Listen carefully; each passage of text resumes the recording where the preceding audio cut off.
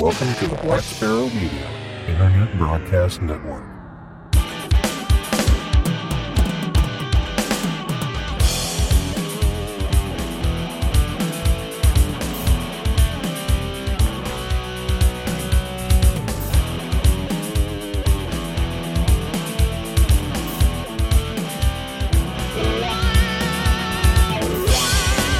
You're listening to Linux in the Ham Shack.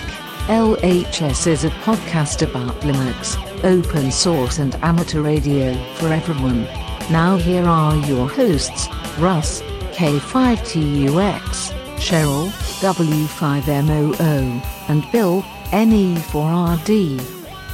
Hello everybody and welcome to episode number 225 of Linux in the Ham Shack. This is our deep dive edition, and tonight we're going to be not deep diving, but rather going into the stratosphere. We're going to be talking about satellite communications and using satellite software, specifically gpredict, on Linux. So we're going to dive right into it. But before that, I'm Russ, K5TUX. I'm Cheryl, W5MOO. And I'm Bill, NE4RD.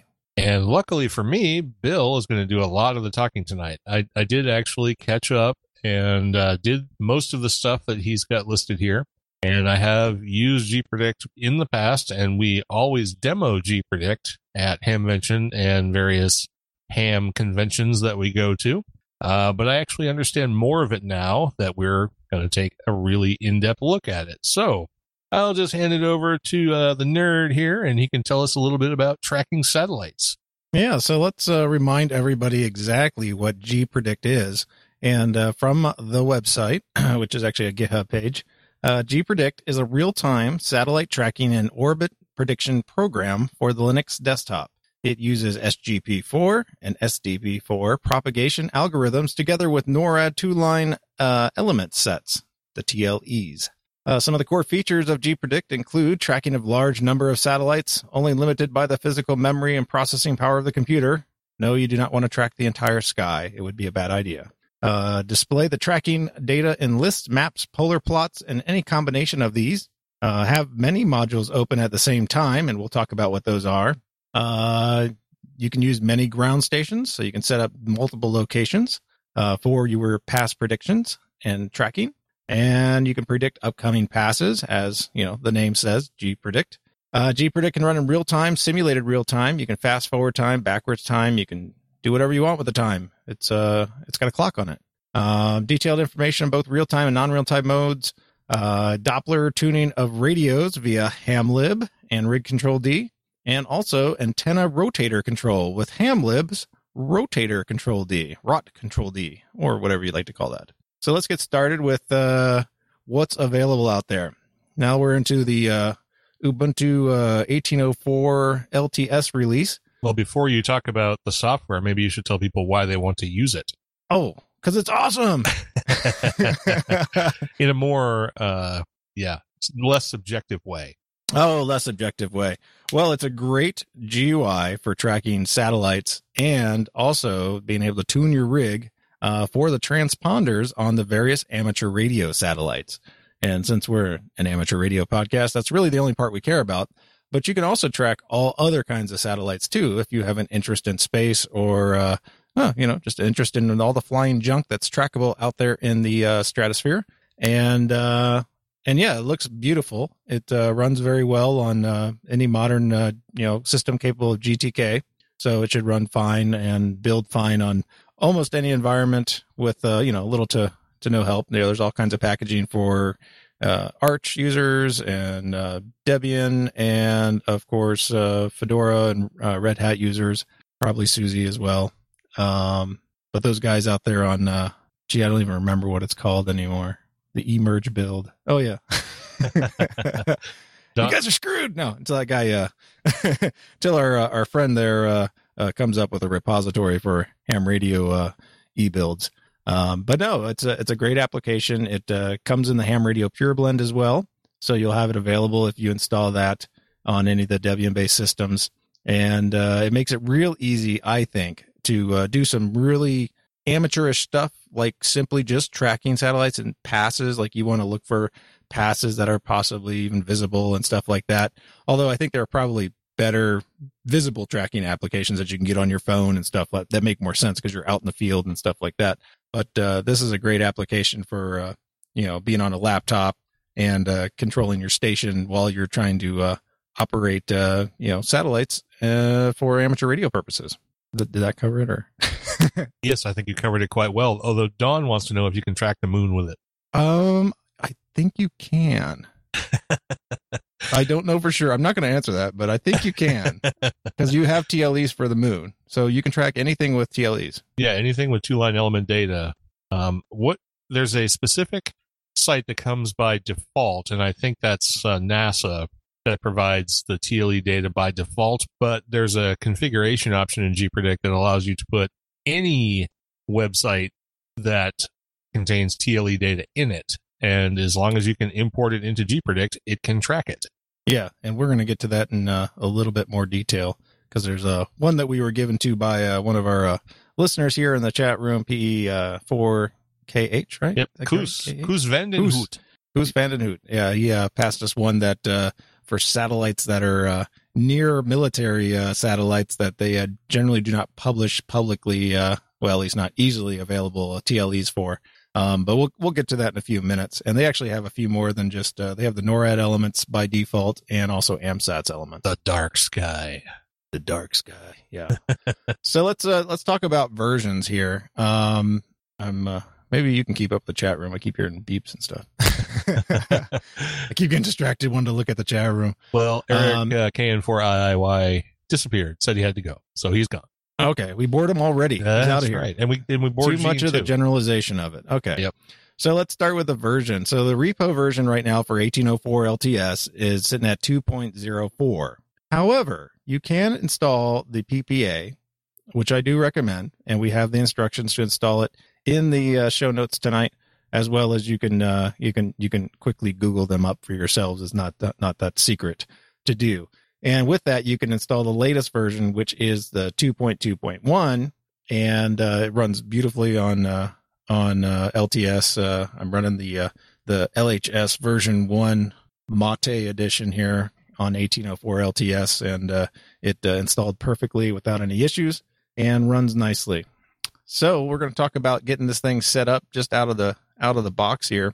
When you first get it, it's going to come up and it's going to show you one little tab on the interface, and that one little tab will have a beautiful map of the world and several satellites that are already selected on it, just some generic ones that most amateurs would like, and it has a polar plot, and that polar plot, if you're familiar with satellites and tracking them, the polar plot gives you the horizontal and the direction, or I'm sorry, the azimuth and the direction of the pass. So you'll see how high the satellite will be by how close it is to the center of the polar plot. So imagine a target, if you will, a target, and the bullseye is straight above your house. And then you have the compass points all around you. And the further away the satellite is on the polar path, the lower it is in elevation around your house. So I think that probably explains that. Yes. Are you going to explain elevation, azimuth, right ascension, declination, all that stuff?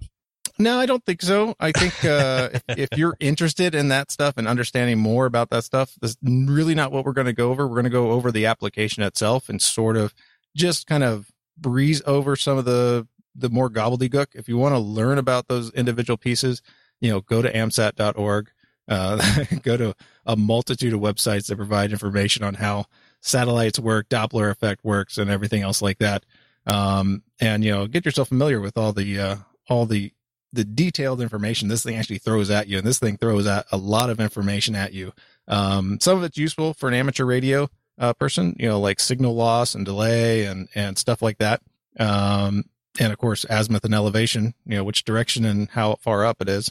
But beyond that, I think it's probably a bit much. Those are the important things, though, really. In fact, the real important piece of data is elevation, because how high the satellite is from the horizon gives you your chance at making communication with it, because the higher it is, the better chance you have. If there's a 6-degree pass, that means the satellite is barely above the horizon, and your chances of actually communicating with it are very small. So you're just looking for high elevation, basically. exactly. And, depending upon your terrain, you might also have like obstacles in the way of your antennas and stuff like that. So all that stuff has to be taken into consideration. Like if the satellite's coming from the north in my house, unless it's over 45 degrees, I'm not even waking up. So anyway, let's get back to the install. So once you have it installed, and I did want to mention, I don't know if anybody's noticed this lately with when you add an app, a PPA repository to your system. Now it automatically does the apt update. I don't know if you've noticed this, but it's a great feature because you never have to do that anymore. You can just go ahead and do your upgrade or your app. You get it, apt install gpredict and stuff like that after you add a PPA. Just something that I noticed, the new behavior. I still don't use Ubuntu, so I have not seen that behavior. Oh, you just haven't seen the light. I have not. Not yet. Not yet. Still living in the dark ages. Yeah. So the default layout in most cases will work fine for you. You can customize that, and we'll go over that in a few minutes. But we're going to go over just basically going through the quick configuration and setup of how you should get this thing set up to work for you at home.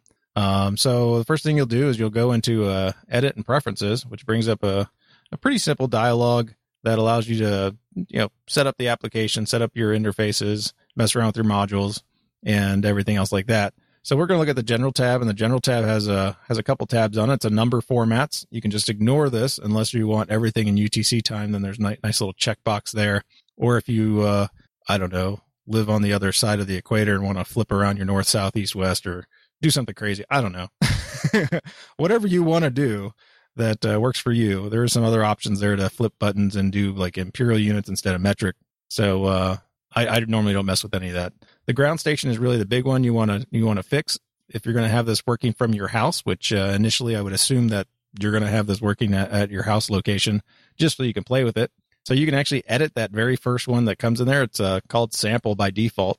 And when you edit it, it has a pretty simple interface. You just type a name, like I put in my call sign is my name. Home QTH is my description, and location. They actually have a cool little select box here. If you select it, you can actually dial down to your location by state and city. And unless you live in the middle of nowhere, your city is most likely listed here. Let me look for some obscure cities in Montana. Yeah, like they have all the big ones that probably have, I'd say about like 8,000 people plus in it. So unless you're in a smaller town, it most likely is there. Otherwise, you can just put in the lat lon here, or you can also pop in the locator. And then you can also put your ASL if you happen to have that and it didn't autofill from your city location. Mine, when I put in the Billings, Montana, it actually selects the airport. So everything is based upon the airport's location and altitude. So once you have that set, you just hit OK. And then we're going to go over to the TLE updates. And this is where you can actually have it set to auto update your TLEs. And it will do that automatically by notifying you by default every week. So if you want it to automatically just update it in the background, you can go ahead and check that box. If you don't want Big Brother doing updates behind your back, then, don't. Just let it notify you. If you want it to update every time you get on there, you can just say, daily. Every time you boot the application, pretty much it's going to go ahead and look for it. Now, down there at the bottom there has those TLE sources. And let's just remember the TLE is those 2-line element sets. And that's just basically a text file. It's a data format encoding a list of orbital elements of an Earth orbiting object, a satellite, and it gives a where it is at a given point in time and the epoch time. So it puts those together, and then you can calculate everything else where it is going to be in the sky at any time. So the default ones here are great. Like I said, Koos passed us that other one, and we put that in the show notes as well. And that added like 42 satellites extra to my satellite database list. And they also have a checkbox there that says add new satellites to local database. So as satellites are added or moved in the list and stuff like that, or maybe even the names are changed, this will go ahead and ensure that your list is up to date inside of your application. Had to take a breath there. It's like running out of air. Yes, I feel the same way when it's one that I have to do all the talking on. Yeah, so message logs is that next tab.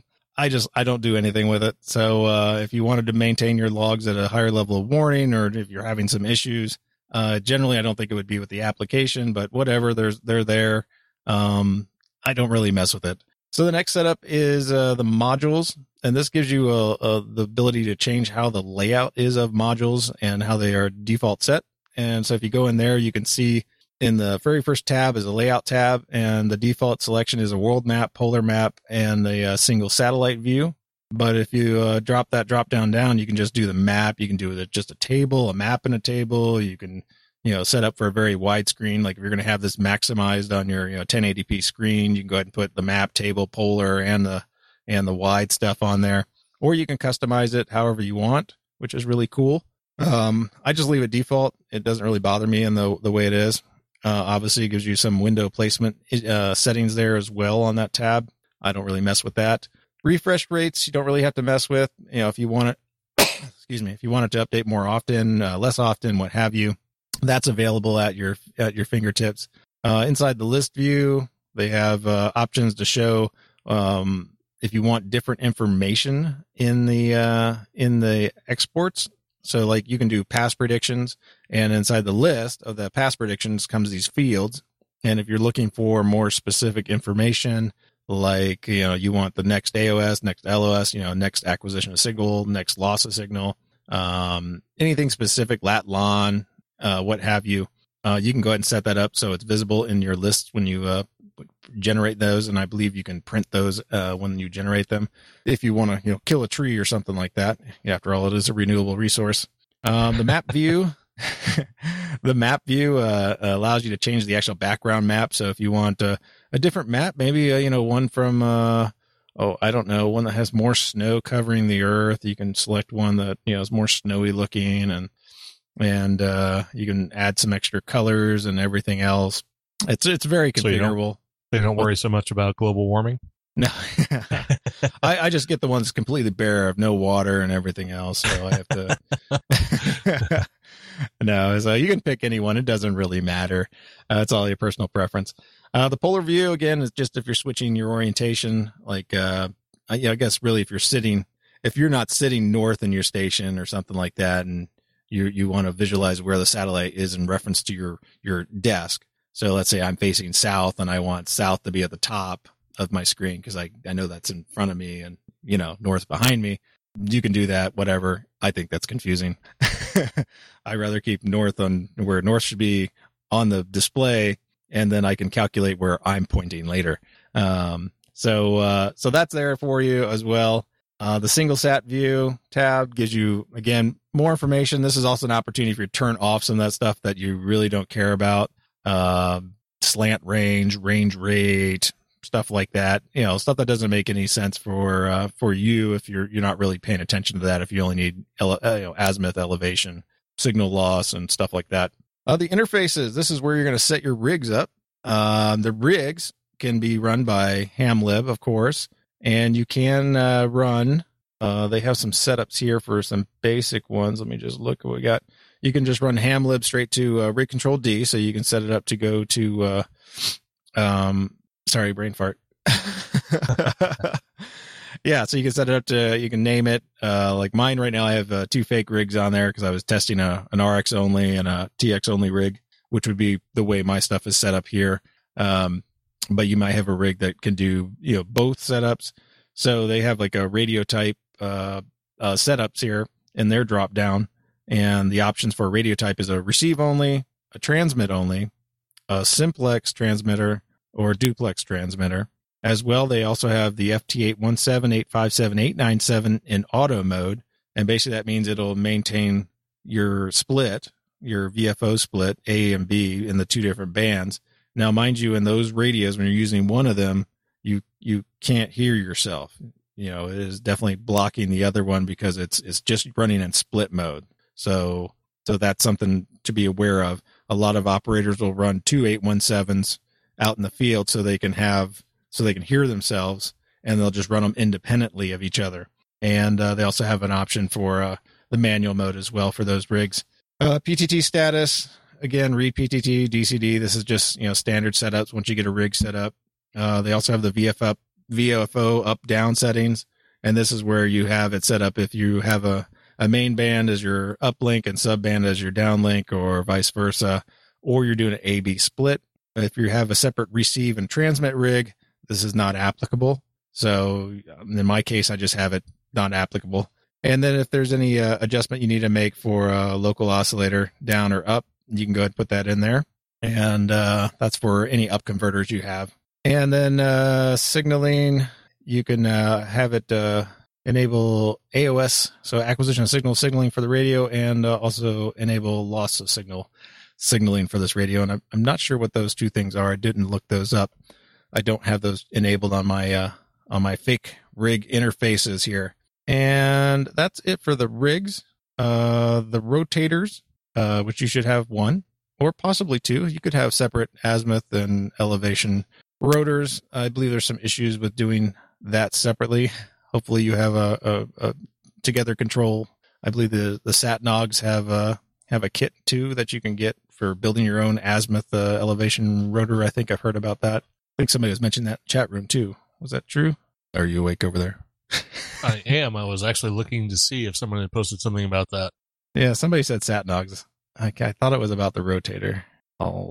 You can look at that and come back at me. Okay. So the fake. So I have my fake rotor set up here again. I had set up a dummy rotator on rig or ROT Control D, and just set up localhost port and standard azimuth type 180 360. You might have one that you have set up where it's in the middle, so it has to come back around to get 1 versus 360. So, but they have different settings, and then they also have adjustments and stuff like that. So you can set your start and stop positions, max elevation if you have any kind of issues, like you can't go 90 degrees or what have you with your various setup. So once you have that set up, you have your rotator connected, you have your radio connected. Then the next thing you have in the setup is the G-Predict itself, the predictions itself.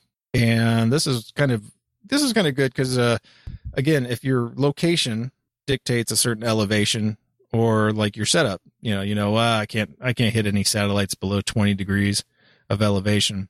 You can go ahead and set that up as your pass conditions.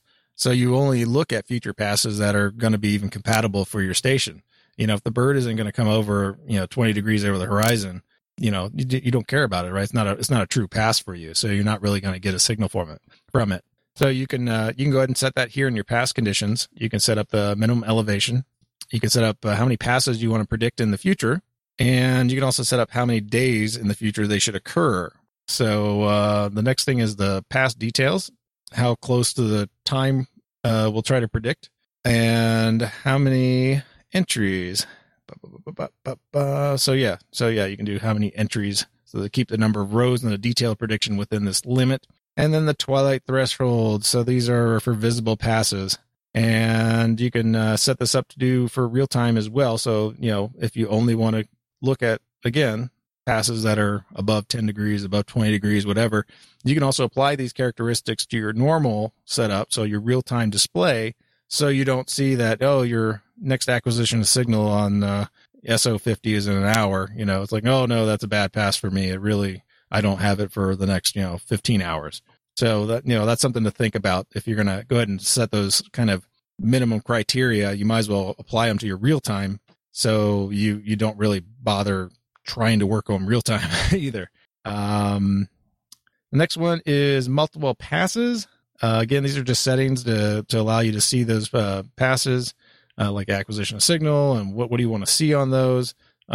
Single pass, they have the same setup. You can, add more information. You want the footprint, you want the altitude. Another cool thing is the sky at a glance. The sky at a glance is kind of a graphical display that you can do real quick from the main UI, and we'll go over that in a minute as well. But it basically gives you like a graphical presentation of where these next passes are going to occur within a certain time. And I believe someone was asking for the big list, and I'm not sure what the maximum number is here. So the maximum number is 24 hours you can put in there. So you can see the passes that are in the next 24 hours inside of that. So once you have all that set up, you can go ahead and close it. Now, what I did notice is that my default module that was loaded here on the screen didn't update my home and stuff like that. And I believe all you have to do is just close the module and reopen it. And I'm just going to do that now. While you're doing that, Don KB2YSI was the one who posted the thing about SatNogs, and that link will be in the show notes. And the first link on the site he posted contains a build for a 3D printed rotator controller. So, oh, okay. Yeah, rotator control. And for the other Don, you don't need a dummy controller for the rotator. I'm just explaining how I set it up here. And if you're going to use rotator control, you would plug it into like a real rotator control via Satnox one, a Yaesu one, or whatever one. You might even have one made with an Arduino and stuff like that. You don't have to use a rotor control. You don't even have to use rig control. That's the really nice part about this. It doesn't matter. The rig control helps you control your rigs. It's just like any other automation product for ham radio where you want to use rig interfacing. Same thing with a rotator, right? You can still press the buttons yourself, but if you have the ability to automate that and have it rotate and aim it at the satellite the whole time so you don't have to do it, that's a great convenience. But these are just some of the features that you can enable.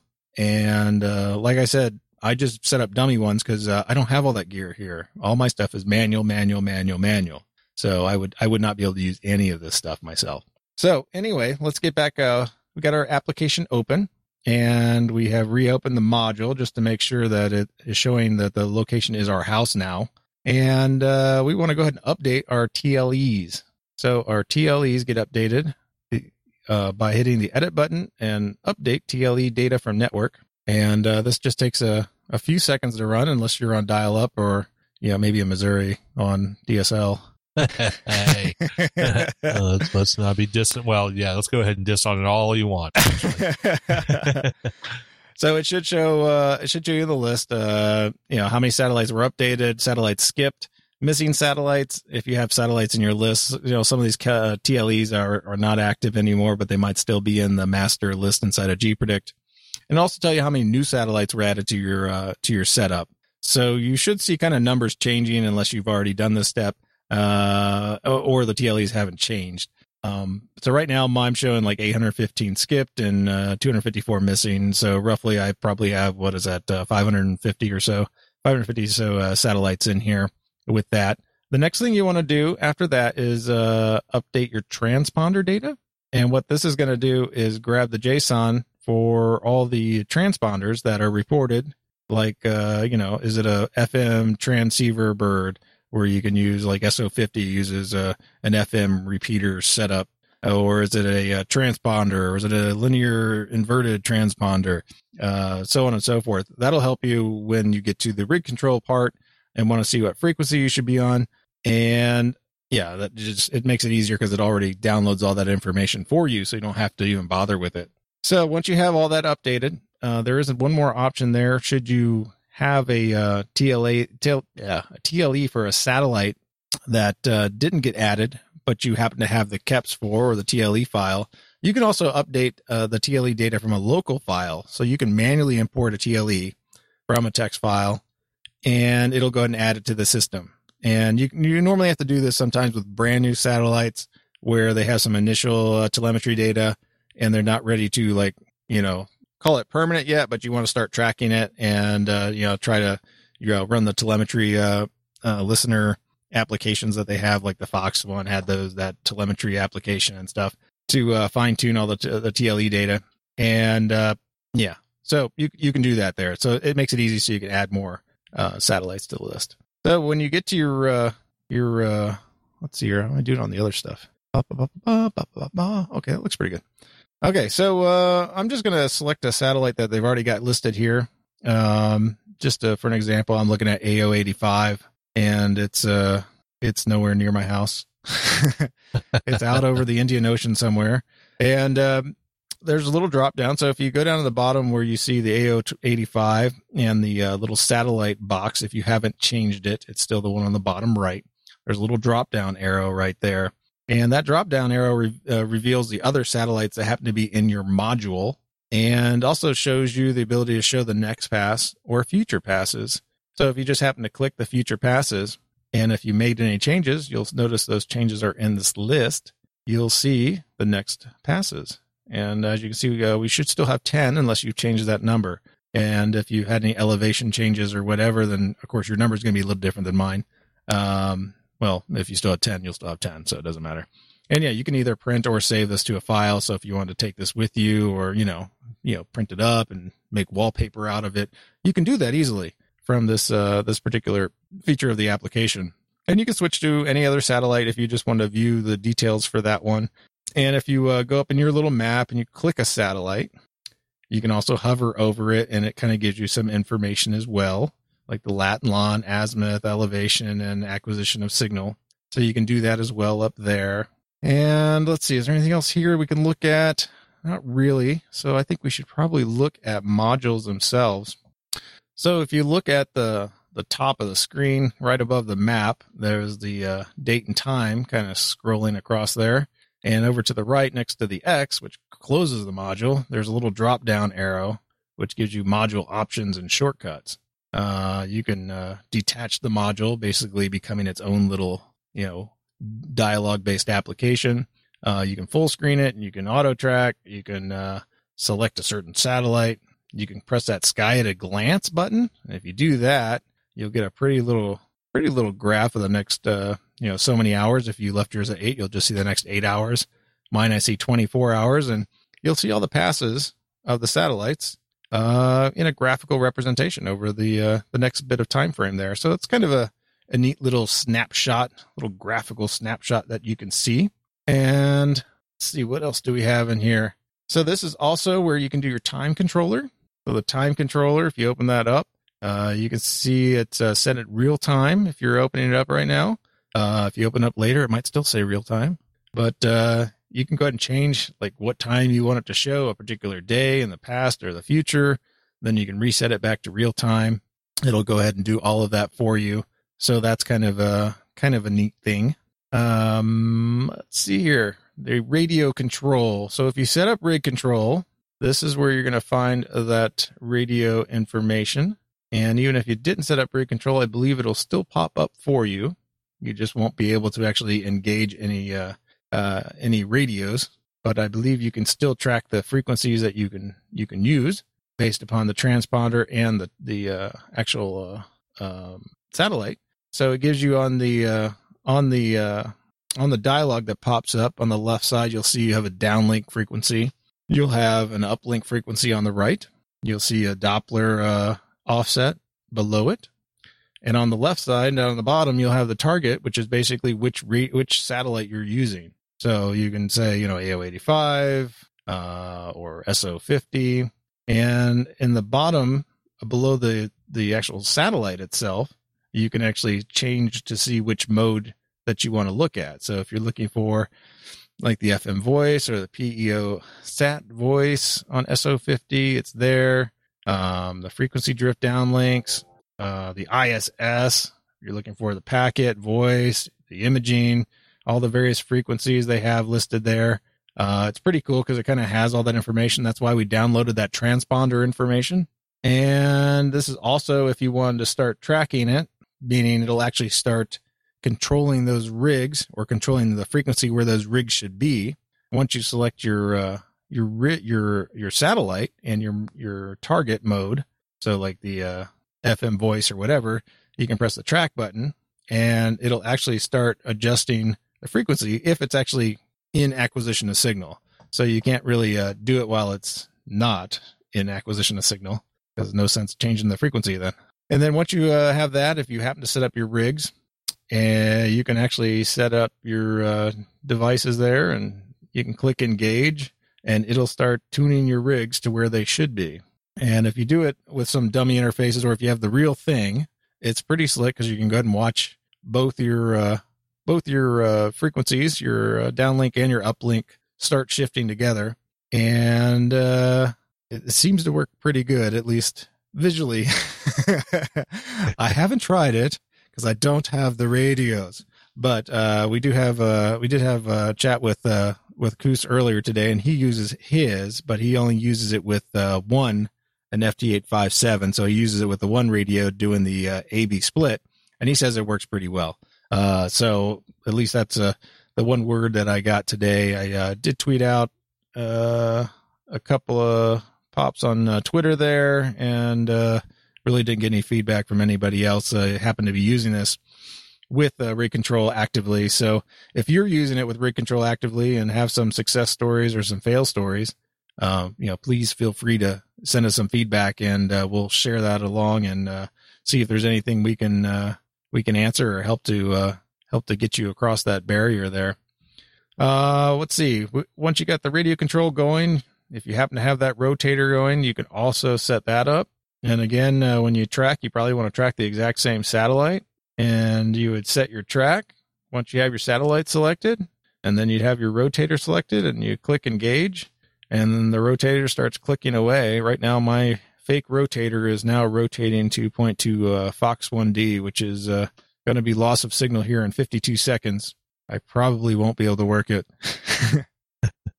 You're not going to be able to work it on your dummy interfaces? Yeah, my dummy interface. No, I probably don't not. think so. CQ. So, but yeah, it's pretty slick. It's pretty nice. And I just dream of having that stuff right now. So, let's talk about modules. So the whole modules that, well, before you do that, let me mention that the reason that you need this stuff to adjust frequencies and everything is, if you don't know this already, is because of Doppler shift.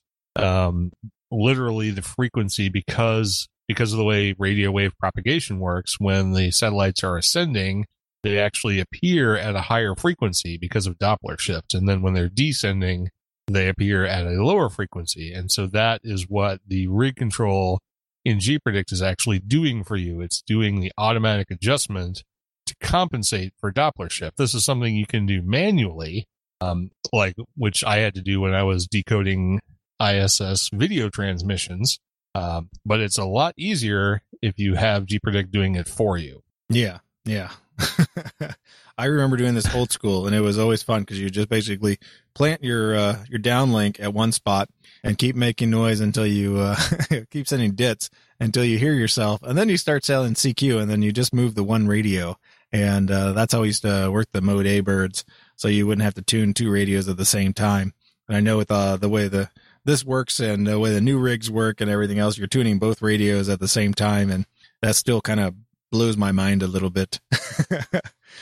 I do wonder about radios that don't have the ability to shift at the minuscule nature of the way GPredict actually changes the frequency. Because if you're using VHF or UHF radios, typically they can only tune in, like half a kilohertz segment, and this is much more fine-grained than that. So I assume what happens is the radio just doesn't change frequency until it actually crosses one of the tunable thresholds. Yeah, that makes sense to me. But I don't know that for sure because I haven't actually used it with a real radio. So the dummy radios can tune all the way down to the hertz level. Yeah, they're like high resolution. You should so buy one. Yeah, yeah, you should, and they're cheap they're too. Very cheap. And we did have mentioned a lot of people are using SDRs for their downlinks to simplify some of this because the SDR course is very, wide band, and, most, you can buy a RTL SDR dongle, and I don't know if that would be the adequate tool, but, something with a decent receive figures and, with the proper antenna, you can use that for your downlink without any issue. Excuse me. Without any issue whatsoever.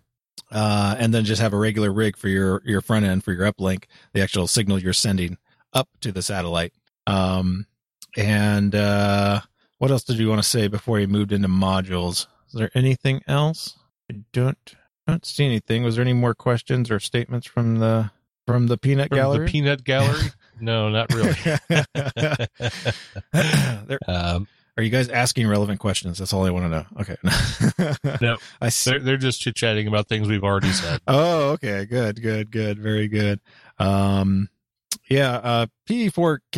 put a lot of information in here in the chat room and kind of went over some of the issues he went with in using the application, and I believe most were fairly minimal and mostly had to do with he's looking for like a few more features that aren't quite there. He wants to see a pass for like a given week in a certain time frame, and I think you can accommodate that somewhat. But you can't see every satellite. You have to do each satellite gets reported independently. So, and he kind of wanted to say, I want to see all the satellites in the given time range. And I don't see that as a feature. But this is an actively developed application. And I'm sure if you pop an issue onto GitHub or, do a pull request, you might be able to get that feature added. So there's an option for you. But let's get back in here to modules, so we can kind of wrap up the overview of the application. So there's you can create a new. So here, let's do two things. Let's do configure first. So we're in that same little drop down there that we saw our select satellite, our sky at a glance, time controller, radio control. So we're just kind of going down the screen there. We're going to do a configure. Oh, that's right. You can't do it while a rotator is active. So let me kill all my fake radios. Disable your dummy rotator and your fake radios and all that. Turn all that stuff off. Jeez, Pete. Okay, so that was painful. Does the newer version, because I was using version 1.3.3, does the newer version actually, because like when you're looking at the TLE data and you're looking at a particular satellite, for example, SO50, it will tell you what frequency is uplink, what frequency is downlink, what modes are available, and so on and so forth. Yes. So if you like select a particular bird, does it auto-populate the frequency information in the radios you have? Yes. Because it didn't do that in mine. Yes, it does do that. As long as the transponder data is up to date. And, sometimes they change the configurations of the satellites, and it might take a few days for that JSON information to get updated, or maybe you forgot to update it, and you still have the old information. That might be the only indication, but from my experience here it changes the frequencies right away. As soon as you hit track, it, flips the uplink and downlink to the proper settings for that particular bird and that particular transponder selection in the drop down. So yeah, get it. I don't know if that's a feature that's newer than the version that I have, but I'm going to try it again. Because when I was doing it with SO50 and AO73, yeah, you got to hit the track button. It did not do that for me. Yeah, no, I did that, but it did not update the frequency for me. Yeah, so should definitely do that. I don't know why you're running that old software anyway. Yeah. It's 2.21. Man, that was like last century. Anyway, I know. So when you get tired of just looking at these same satellites here, and let's say you just want to reuse this particular module because you're so happy this was the first module that you built and it's all yours and it's very special, you can go in and hit that configure button, and inside the configuration it gives you the simple drop down of a list of satellites that you can have and your currently selected satellites on the right hand side. And you can search by satellite name to add some more satellites. You can change your ground station. So let's say you decide to set up, I do some portable operations over at this park. You can set that park up as a ground station as well. So you can kind of have a couple locations or as many locations as you want. And you can set that up, which location you're using per module. The satellite list, they have a filter already built into it for amateur radio, but you can see other satellites. You can see the all satellites. You can see the brightest CubeSats, Galileo navigational satellites, the GLONASS, the GPS operational, Iridiums, the Iridium Next, the Molnias, the NOAA satellites, the space and earth sciences, and the weather satellites. So if you want to look at those, you can add those. But in the amateur radio satellite list, they have pretty much all of them. If you added that special KEPS file that I talked about, you'll even get a few more that they don't have in the main list. So there's a huge list here. And that reminds me to tell you that on amsat.org is the status page, and that will tell you which satellites are actually operational, that they're in charge of, or that they manage, not necessarily in charge of, I guess, but at least keep track of, and the community manages the activity and the status of those satellites so that everybody else is aware. Oh, this one was up, this one was down. They'll get reports from people that say, I didn't hear the telemetry beacon. So they'll put that information up. If the bird is having problems, they'll put that information up. AMSAT's a great resource. If you're going to get heavy into satellites, definitely look at, helping AMSAT out to maintain their site and stuff like that, because they provide such a great bunch of information and aggregate of all that information for amateur radio satellites, including, which satellites have the two-way communication, the transponders and the FM transmitter and receivers on them, and which ones are doing digital and which ones are doing what. So, that's pretty much the gold standard of finding any information on amateur radio satellites. Hey, it's called AMSAT, So highly highly recommend supporting AMSAT in any capability you can, even if it's just helping, doing all the telemetry requests and the listening for beacons and stuff like that, beacon reporting. So that would be awesome. But yeah, anyway, so in the amateur radio satellites, again, you have pretty much everything that's in here, or the CubeSats are all in here. Anything that's been given a name, a designation, the LilacSats, I don't know. What was a new one that we just talked about? You said it was a Fox or something that became an AO. I don't remember what the number Fox was. Fox 1D's in here. I already have that on here. It's AO92. So yeah, that was it. So a bunch of satellites. A bunch of satellites are in here. So many that you probably have too many. So let's talk about limits here. So if you wanted to be crazy and add every satellite on here, your system will probably crash. They don't recommend running more than 10 to 15 satellites per module. Doesn't mean you can't have them all in there, but 10 or 15 per module is what they recommend having being tracked in an individual module. So each module, as you add a new module. So let's go ahead and let's get out of that configure and let's go up to file, and we're just going to do new module, and we're going to give this module name. I don't know. I'll just call it something LHS, and it's still at my location, and I'm just going to add, I don't know. I'll just add a bunch of weather satellites to it because I just want weather satellites. Sure. Send them all over. I'm just going to keep adding a bunch of them. Okay, there we go. So I got that. So once you add a second module, you hit OK, you add a second module, you're going to have tabs at the top there now that you can see your original module, which mine's called Amateur, and my new module is called LHS. So and I can flip between those tabs, and they're completely independent of each other, and they both have exactly the same access to everything. Now, the one thing that they won't have access to at the same time is the rig control and the rotator control. So if you need to use it in one or the other, you need to turn it off for the one you're in and then go turn it on for the one you want to use it for. But this makes it really simple to kind of segregate the satellites. Let's say you want to have FM birds just in one display, and you want to have the linear transponders in another tab. You can have those in a separate tab. Maybe you have those set up on a different rig, and you have multiple interfaces set up for that. That's a great use case for doing that. Or if you just want to keep stuff organized for certain things, I don't know, you can make any type of segregation of satellite list you want to make here. And that's the whole point of having these different modules.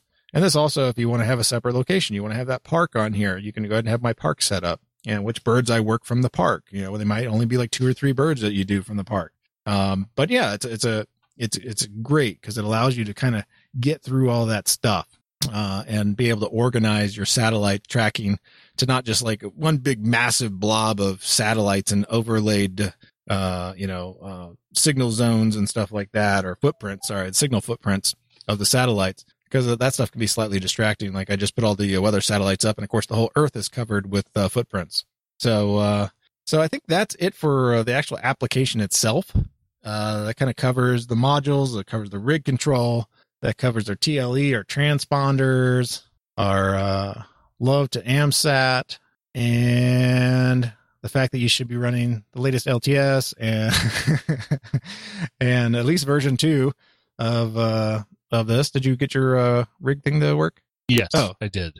And I'm still using version 1.3.3, but as far as doing like the dummy tracking and stuff, is that what you're talking about? Oh, I was just whatever didn't work, like your frequency setting wasn't working, you said. Oh, that was just, it didn't auto set when I chose a satellite, but I could manually set it and then it would track just fine. Okay, but it's not auto setting. It was not auto setting. That may be just something that they put in a later version. And I will try a later version at some point. Of course you will. Yes, I will. I promise. I really will. Yeah, I mean, I know there was some important stuff in these latest releases. The latest one, not too much, but I think they fixed some stuff in 2.2 going from 2.0, including they finished their migration to GTK3, so it helps in the whole GTK space. They improved the satellite search field and the module editor. They improved the monitor mode they added the monitor mode for the antenna controller. So if you just wanted to monitor what would be done to your controller without the controller actually running, you can have that enabled.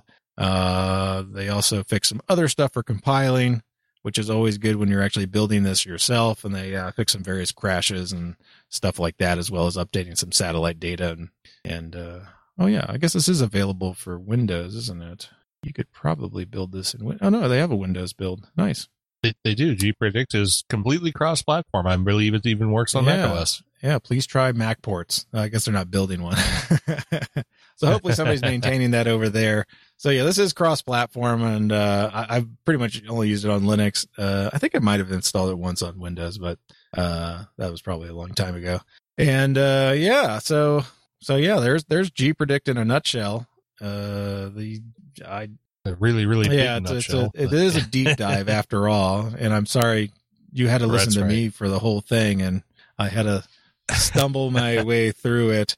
I really like it. I've always liked it, and I've always wanted to do satellites more because I look at it, but I still have my rig sitting in a box.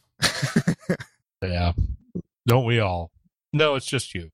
So let's make sure we have all our shout outs here. So yeah. Oh, I also linked to the show notes an automated pass I did. I just screenshotted my box just to show you what it looks like. I put that on the show notes. We also listed the PE0 SAT caps for the satellites close to orbit to military ones. This one added the 42 satellites that I talked about. Let's see. The documentation is excellent. It's very excellent. It's very detailed. It goes in way more detail than I did that I could ever even fathom to do, including some of the gory details of what everything actually means. The GitHub is very active. Like I said, this particular release, I just had it up, was not very long ago. 2.2.1 was January 21st. So just a few months old. We have the PPA information.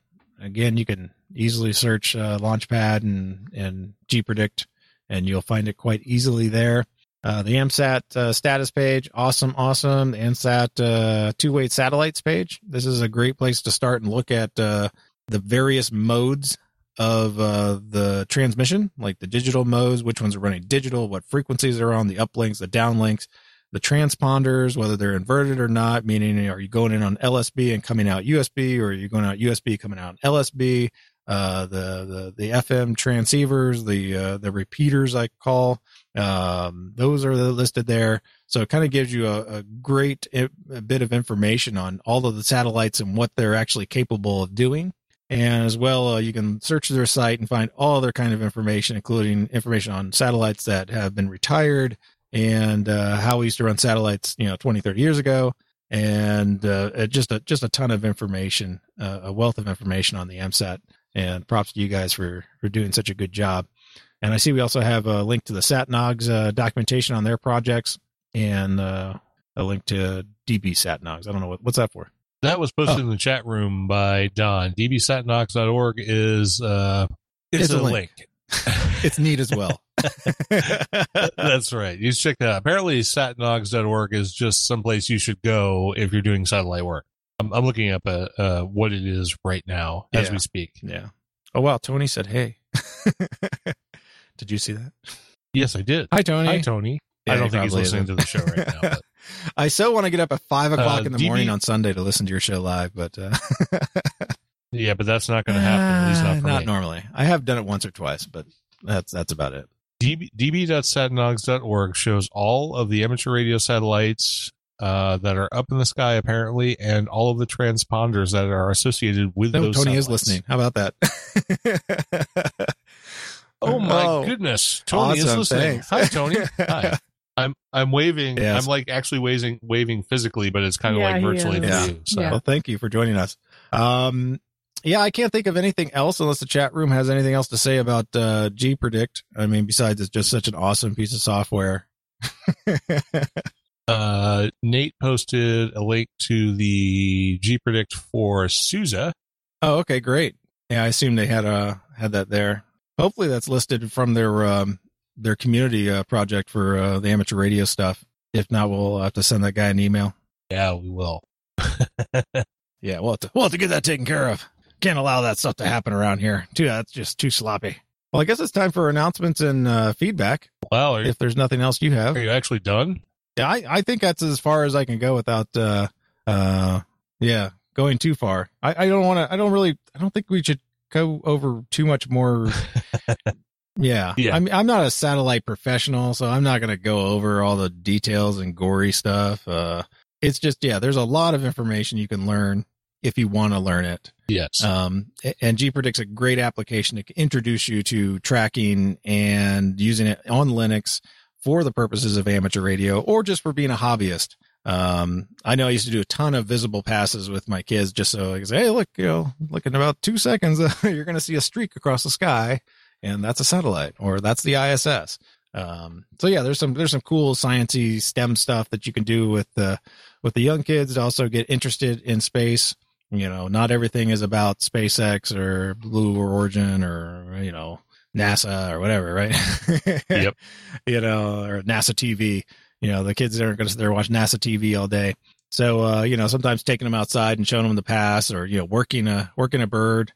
If they're not interested in the radio, maybe they're just interested in seeing a streak across the sky. I always think that's pretty cool. I mean, the ISS is still the awesomest thing to see streaking across the sky so fast and so bright. I do love watching the ISS go over. If it's a nice high pass, it's always kind of cool, especially if you can show somebody else who's never seen it before. It's like, look, there's the space station. Yeah, we've called our neighbors before and went, quick, go out on your deck and look up. Yeah. So. Yep, because you can be awesome that way. All right, so I think that's it. Yeah, let's do the announcements and feedback. All right, we'll do the announcements and the feedback. I'll start real quick with the Eyeball QSO party we're going to have. We're calling it that, or at least I called it that. Yeah. At least the three of us are going to have our Eyeball That's QSO right. party. We're going to have our own party, and it's a public party. So if you want to join us, you're welcome to. It will be at Zydeco's 5 in Mooresville, Indiana. This is the restaurant that's owned by Carter, K9KJN, out in Mooresville, which is just southwest of Indianapolis. And I figure a lot of folks will be passing through that way on their way to Hamvention. We will be there on the Wednesday before Hamvention, which is the 16th of May at around 7:00 p.m. So we'll probably be there. We'll probably shut them down. So if you want to come hang out with us and have some great Cajun food, please do that. And also check out episode 224 if you've not done that already, because we had a nice chat with Carter. And he's a great guy, has a great restaurant, has a great life and a great history, and you should go listen to it. You left out an important part. Which is what? The text message you sent me the other day that said that if anybody comes in, that's right. They get a 10%. Is that what yes, with a current license. 10% discount if you have a current amateur radio license. So Sweet. there you go. So you want to be there, you want to meet us, we want to meet you, you want to have jambalaya. There you go. Or something. Or or something. Or the boudin balls, or the or fried oysters, yummy, or yummy, fried yummy, yummy. oysters, or barbecue shrimp, or. And then we also have, speaking of Hamvention, our Hamvention GoFundMe campaign, which is still going on. We are 70% of the way to our goal. Mm-hmm. There's a couple of weeks left. Well, actually, like a little less than a couple of weeks left, but 10 days. Yep. So if you have a few dollars, please send it our way. The link is kind of everywhere. I'm going to be posting it over on Twitter and Facebook and Google Plus and pretty much everywhere else, like every day for the next 10 days. We would love it if you could support us, and if not, we'll just see you out in Xenia. So there's that. All right. So we also have some feedback, actually quite a bit of feedback for this episode, since we haven't done feedback for 3 episodes and like an extra week. So the first one is from W7HD Ron. He sent an email which says, this would be so much better if you had a printed version. I don't really like podcasts, and as the editor of Linux SIG newsletter, I would love the content. There's more information about who he is and all of that, but anyway, I actually started looking to see if there was a site or a service or a software package that can actually take audio and transcribe it. There is. Yes, but I couldn't find one that actually worked and was reasonable. Well, that's like those 3 factors, right? You get like 2 of the 3. Right. It works. It's maybe reasonable. So if anybody has an idea for maybe an open source package that will transcribe audio into, text, any kind of speech to text engine that we could use to maybe transcribe podcasts, that would be great. I would actually think it would be a good idea to have these for people who can't listen to podcasts, not just Ron here, who wants to read them instead of listen, but for those who are hard of hearing or deaf or anything like that, it might be nice to have an actual transcript. And I am way too lazy to type all this out. So if anybody has... It's hard enough just to do the show notes. Yeah, exactly. Yeah. So if anybody has any ideas on that, please send them this way. So, all right, very good. And thanks for the feedback, Ron. We'll do what we can. So Cheryl, since you haven't really done a whole lot this episode, we're going to let you read a couple of these bits of feedback, and you can start with this one. Do this one. You can do the other one.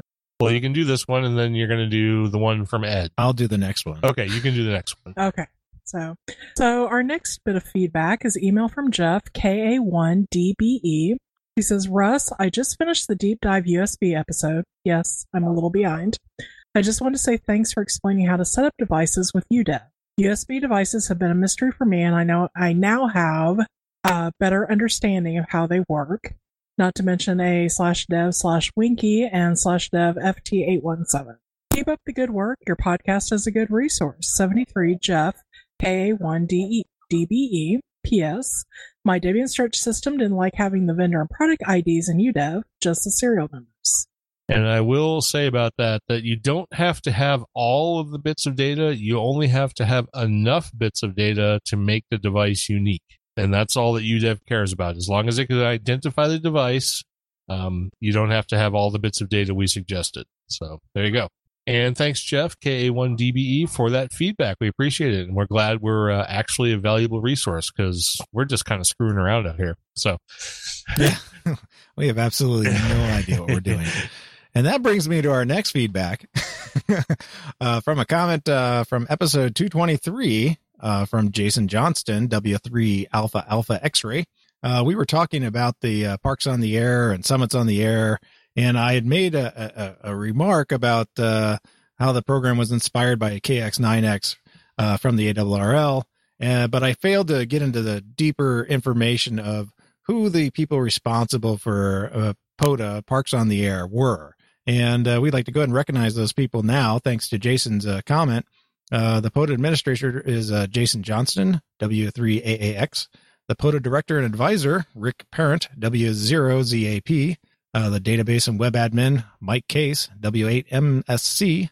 The database and web admin, Vance Martin, N3VEM. And I think you can find him over in the Pound Ham Radio channel all the time.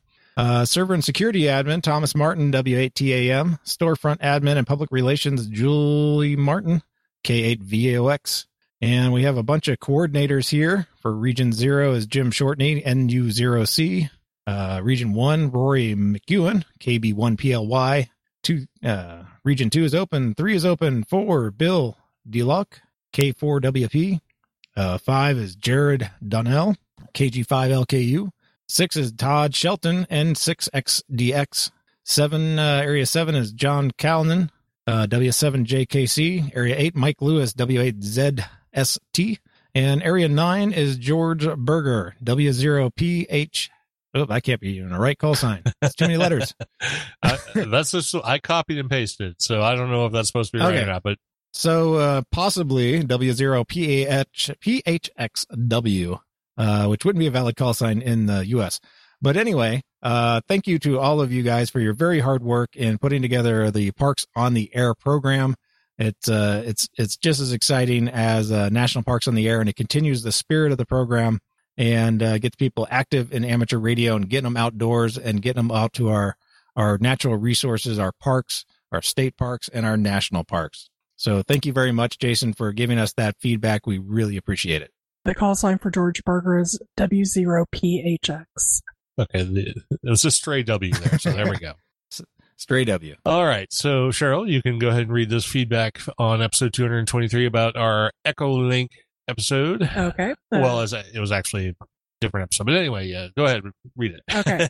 Comment on episode 223 from Ed, KE8ANU.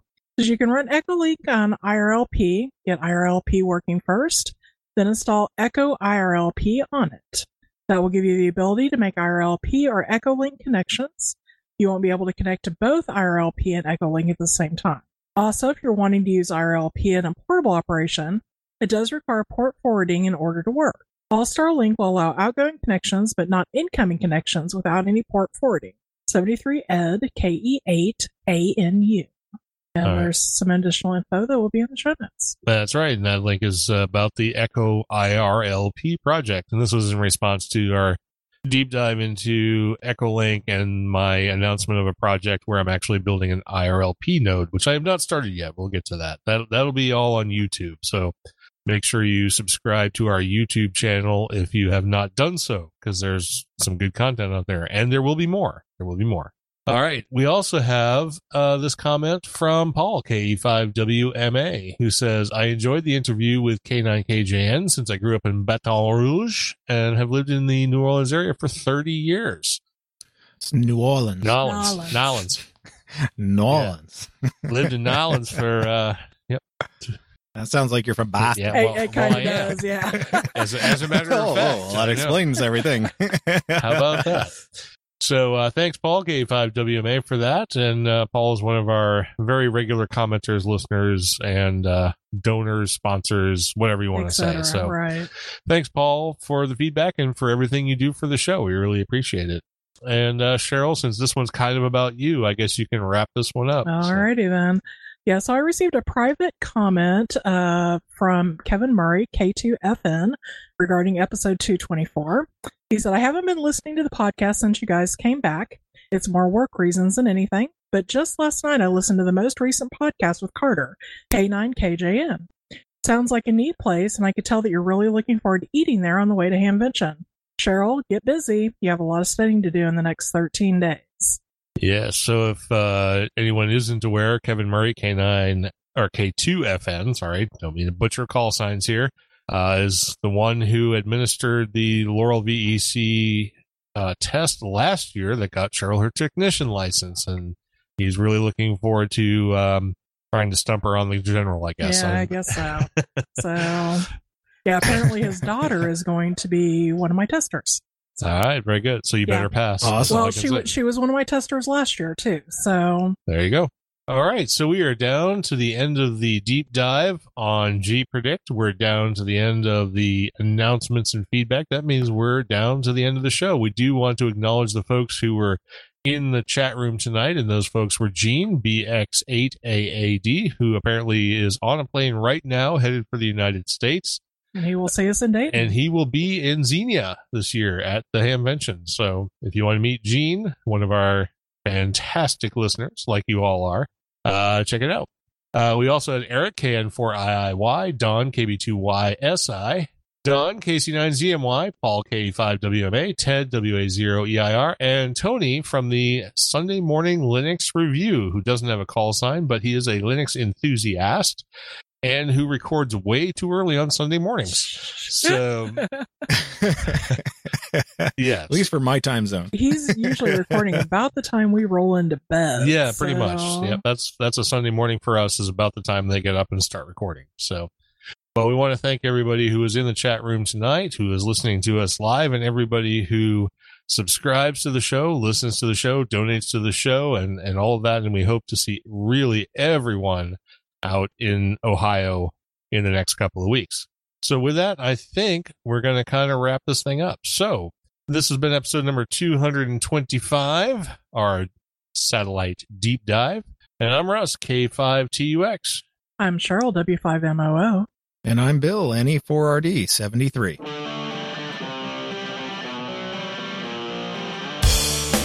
Thank you for listening to this episode of Linux in the Ham Shack. LHS is a community-sponsored podcast. Our website is located at lhspodcast.info. You can support the program by visiting the LHS Patreon page of patreon.com/LHS podcast or using the contribute link on the website.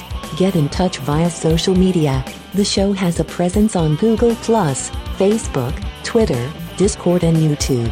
Or you can drop an email to info@lhspodcast.info or record a voicemail at 1-900-9-LHS-SHOW.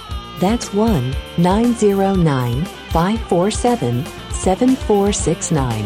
Visit the IRC channel, LHS Podcast, on the Freenode IRC network.